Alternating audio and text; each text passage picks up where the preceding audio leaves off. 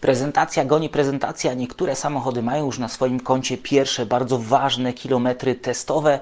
Pora zebrać wszystko, co działo się w ciągu ostatnich kilkudziesięciu godzin w jednym krótkim materiale. Dlatego polecam nie oddalać się od odbiorników. Zostańcie ze mną.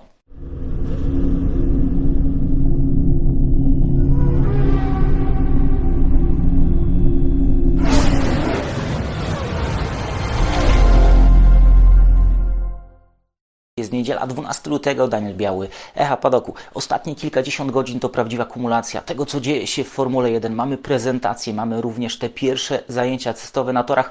Można coś przegapić, dlatego teraz postaram się zebrać te wszystkie najważniejsze rzeczy, które się wydarzyły i powiedzieć Wam o tym kilka słów. Zaczynam od dnia filmowego, a w zasadzie 2 dni filmowych wykorzystanych przez zespół Alfa Romeo. Alfa pojawiła się w Barcelonie i wykonała te 200 dostępnych filmowych kilometrów na cele promocyjne, ale również w celu sprawdzenia tej nowej konstrukcji, w celu sprawdzenia jej niezawodności i co ważne, próbowali też zweryfikować, czy efekt porpoisingu nadal występuje. Jan Monszo jest bardzo zadowolony po tych testach, które zostały wykonane.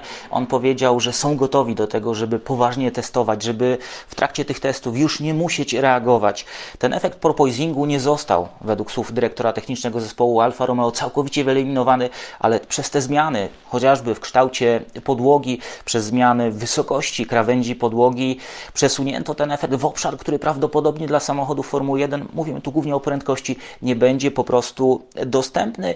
Co ważne, Alfa Romeo pojawiła się na torze z bardziej tradycyjnie wyglądającą krawędzią podłogi, choć tam też widać ciekawe rozwiązania. Jeszcze raz powtarzam, że to, co widzieliśmy w renderach, jest teoretycznie możliwe do zalegalizowania, ale chyba Alfa Romeo kolejny raz, rok po roku, trochę wpuściła nas w taki kanał. Wzbudziła duże zainteresowanie. To jest bardzo ciekawy zabieg. W zeszłym roku ta krawędź podłogi była bardzo poszarpana, bardzo ząbkowana, czego potem nie widzieliśmy. W tym roku te charakterystyczne łopatki. No i znowu, kiedy samochód wyjechał na tor, tych łopatek nie ma, ale przywiązanie kibiców do swojego samochodu to jest również bardzo ważny element tej gry medialnej. Tej gry medialnej dużo stosuje również Red Bull, bo moim zdaniem te zablurowane zdjęcia, które przeciekają, to są tak zwane kontrolowane przecieki właśnie po to, żebyśmy mówili, żebyśmy czekali, żebyśmy z dużą ciekawością podchodzili do tego, co się pojawi. Ten sekretny test RB19 na Silverstone rzeczywiście wzbudził to zainteresowanie. Dużo mówi się na temat tego, jak może wyglądać ten samochód. No te pierwsze analizy, bardzo ostrożne, również w moim wykonaniu, sugerują, że te boczne sekcje mogą się zmienić, że coś ciekawego mogło wydarzyć się również w tylnej sekcji samochodu. Mówię tutaj o okolicy tylnego skrzydła. Pokrywa samochodu, bardzo mała, widoczna na tych zablurowanych zdjęciach płetwa rekina. To wszystko robi nam apetyt na to, co Red Bull pokaże nam wkrótce. Na torze Silverstone kołował również samochód Haasa, którego dokładną analizę przeprowadziłem wczoraj. Dzisiaj ukazują się inne analizy tego samochodu. No i bardzo się cieszę z tego, że ludzie, którzy mają dużo większą wiedzę, jeżeli chodzi o aerodynamikę, pracowali w fabrykach zespołów, doradzali w tym obszarze i nadal doradzają, wyciągają podobne wnioski, czy wskazują bardzo podobne obszary, to tylko może mnie cieszyć i to sugeruje, że te materiały niosą ze sobą jakąś wartość dodaną do tego wszystkiego, co wokół.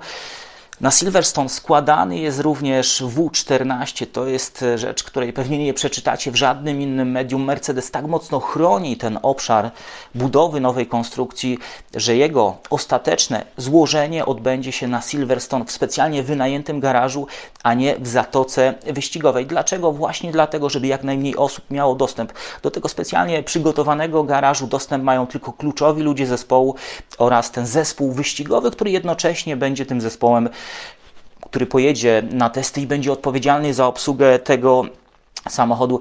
To jest niezwykle ciekawe. To sugeruje, że Mercedes musiał coś znaleźć, bo takie zabiegi dotyczące bezpieczeństwa przez lata w fabryce po prostu nie były stosowane. Wczoraj późnym wieczorem zobaczyliśmy również nowy samochód Alfa Tauri. Ja podejrzewam, że to jest kolejny zabieg, żeby ukryć te prawdziwe rozwiązania. Dostaliśmy rendery, dostaliśmy pierwsze grafiki, które prezentują tę konstrukcję, ale ona jest bliźniaczo podobna do tego, co Alfa Tauri miała do dyspozycji w końcówce poprzedniego sezonu, mówię tutaj o rozwiązaniach w okolicy przedniego skrzydła nosa, ale również bocznych sekcji. Jest niewielka zmiana, jeżeli chodzi o kształt wlotów powietrza w bocznych sekcjach, ale na razie jest za wcześnie na analizę tego wszystkiego. Zobaczymy, co pokaże się, kiedy na światło dzienne wyjdą nagrania i zdjęcia samochodu znajdującego się na torze prawdziwego, zbudowanego samochodu. Co do samej prezentacji Alfa Tauri, były duże oczekiwania. Z mojej strony, ze strony kibiców otrzymaliśmy bardzo krótki materiał i ten występ na Fashion Week w Nowym Jorku chyba nie był tak ciekawy, tak interesujący, tak ekspresyjny, jak mogłoby się wydawać po tych wszystkich zapowiedziach.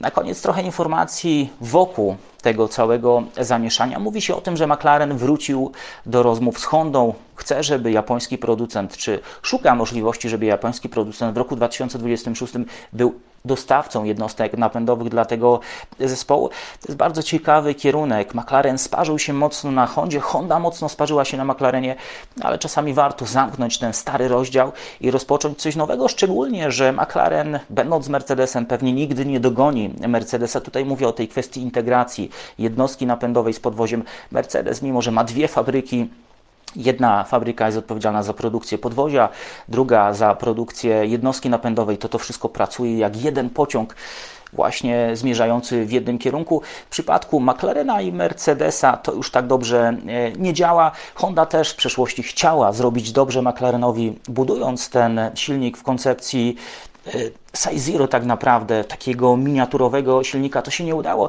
Dzisiaj Honda dysponuje naprawdę ogromną wiedzą na tym obszarze budowy jednostki, ogromnym doświadczeniem wyniesionym ze współpracy z Red Bullem, więc nie widzę powodu, żeby McLaren nie chciał wejść ponownie, jak to się mówi, do tej samej rzeki, choć to już nie będzie ta sama rzeka, nie ta sama woda. Bardzo ciekawy kierunek, który powinniśmy obserwować. Pozostając w temacie jednostek napędowych, Red Bull nieco przegrał na tej batalii związanej z wejściem w obszar budowy jednostek napędowych.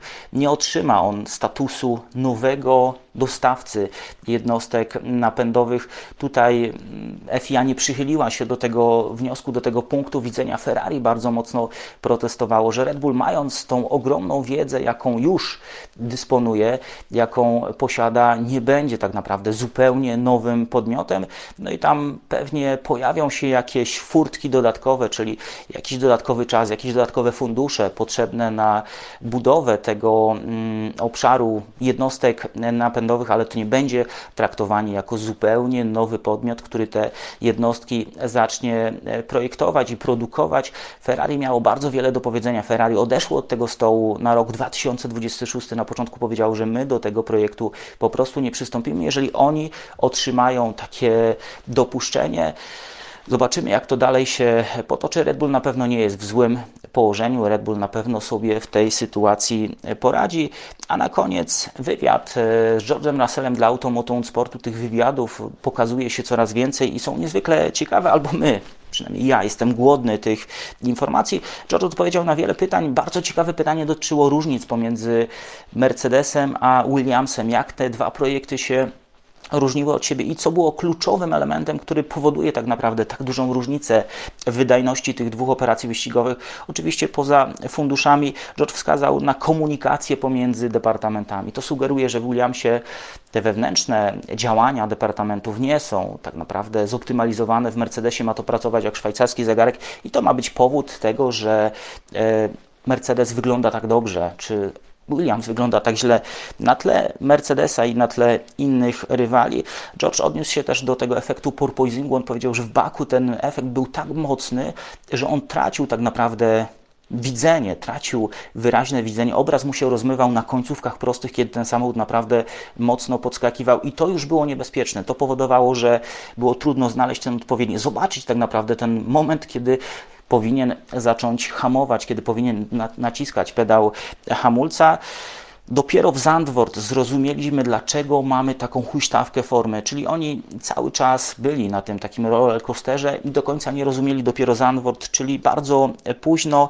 Na prostych traciliśmy do Red Bulla z powodu oporu, ale w Brazylii i w Meksyku Tam wyścigi odbywają się na większej wysokości nad poziomem morza, powietrze jest rzadsze, ten opór tak mocno nie przeszkadzał i dlatego te dobre wyniki dla Mercedesa zdarzyło się właśnie tam i George podsumował nieco tą nową erę, jeżeli chodzi o zasady aerodynamiczne. On powiedział, podążanie rzeczywiście jest łatwiejsze za rywalem, łatwiej jest się do niego zbliżyć, łatwiej się utrzymać, ale z drugiej strony ten efekt cienia aerodynamicznego, ten efekt, który często pozwalał na wykonanie takiego błyskotliwego manewru, już nie jest tak duży, więc jak widzimy, coś za coś. W Formule 1 w tak zaawansowanym sporcie mała zmiana w jednym obszarze powoduje, że to się gdzieś odbije w innym, więc trzeba tutaj ogromnej wiedzy, ogromnego doświadczenia. Ja wrócę do tego wywiadu, którego udzielił, wykładu, którego William Toet udzielił na jednym z uniwersytetów Wielkiej Brytanii.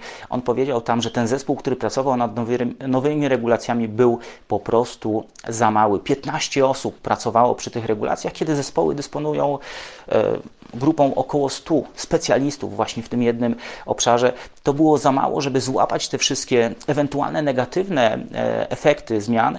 No i to się może odbijać w kolejnych latach. Mieliśmy porpoising. Być może pojawią się inne niekorzystne efekty, które wpłyną na obraz tej rywalizacji. Oby ich było jak najmniej, oby ta stawka, tak jak mówił George Russell w wywiadzie dla Automotive Sport, powoli zaczynała się ścieśniać, aby ta rywalizacja była po prostu ciekawsza. Na tym kończę dzisiejsze wydanie magazynu Echa padoku. W kolejnych dniach kolejne prezentacje, kolejne ciekawe materiały.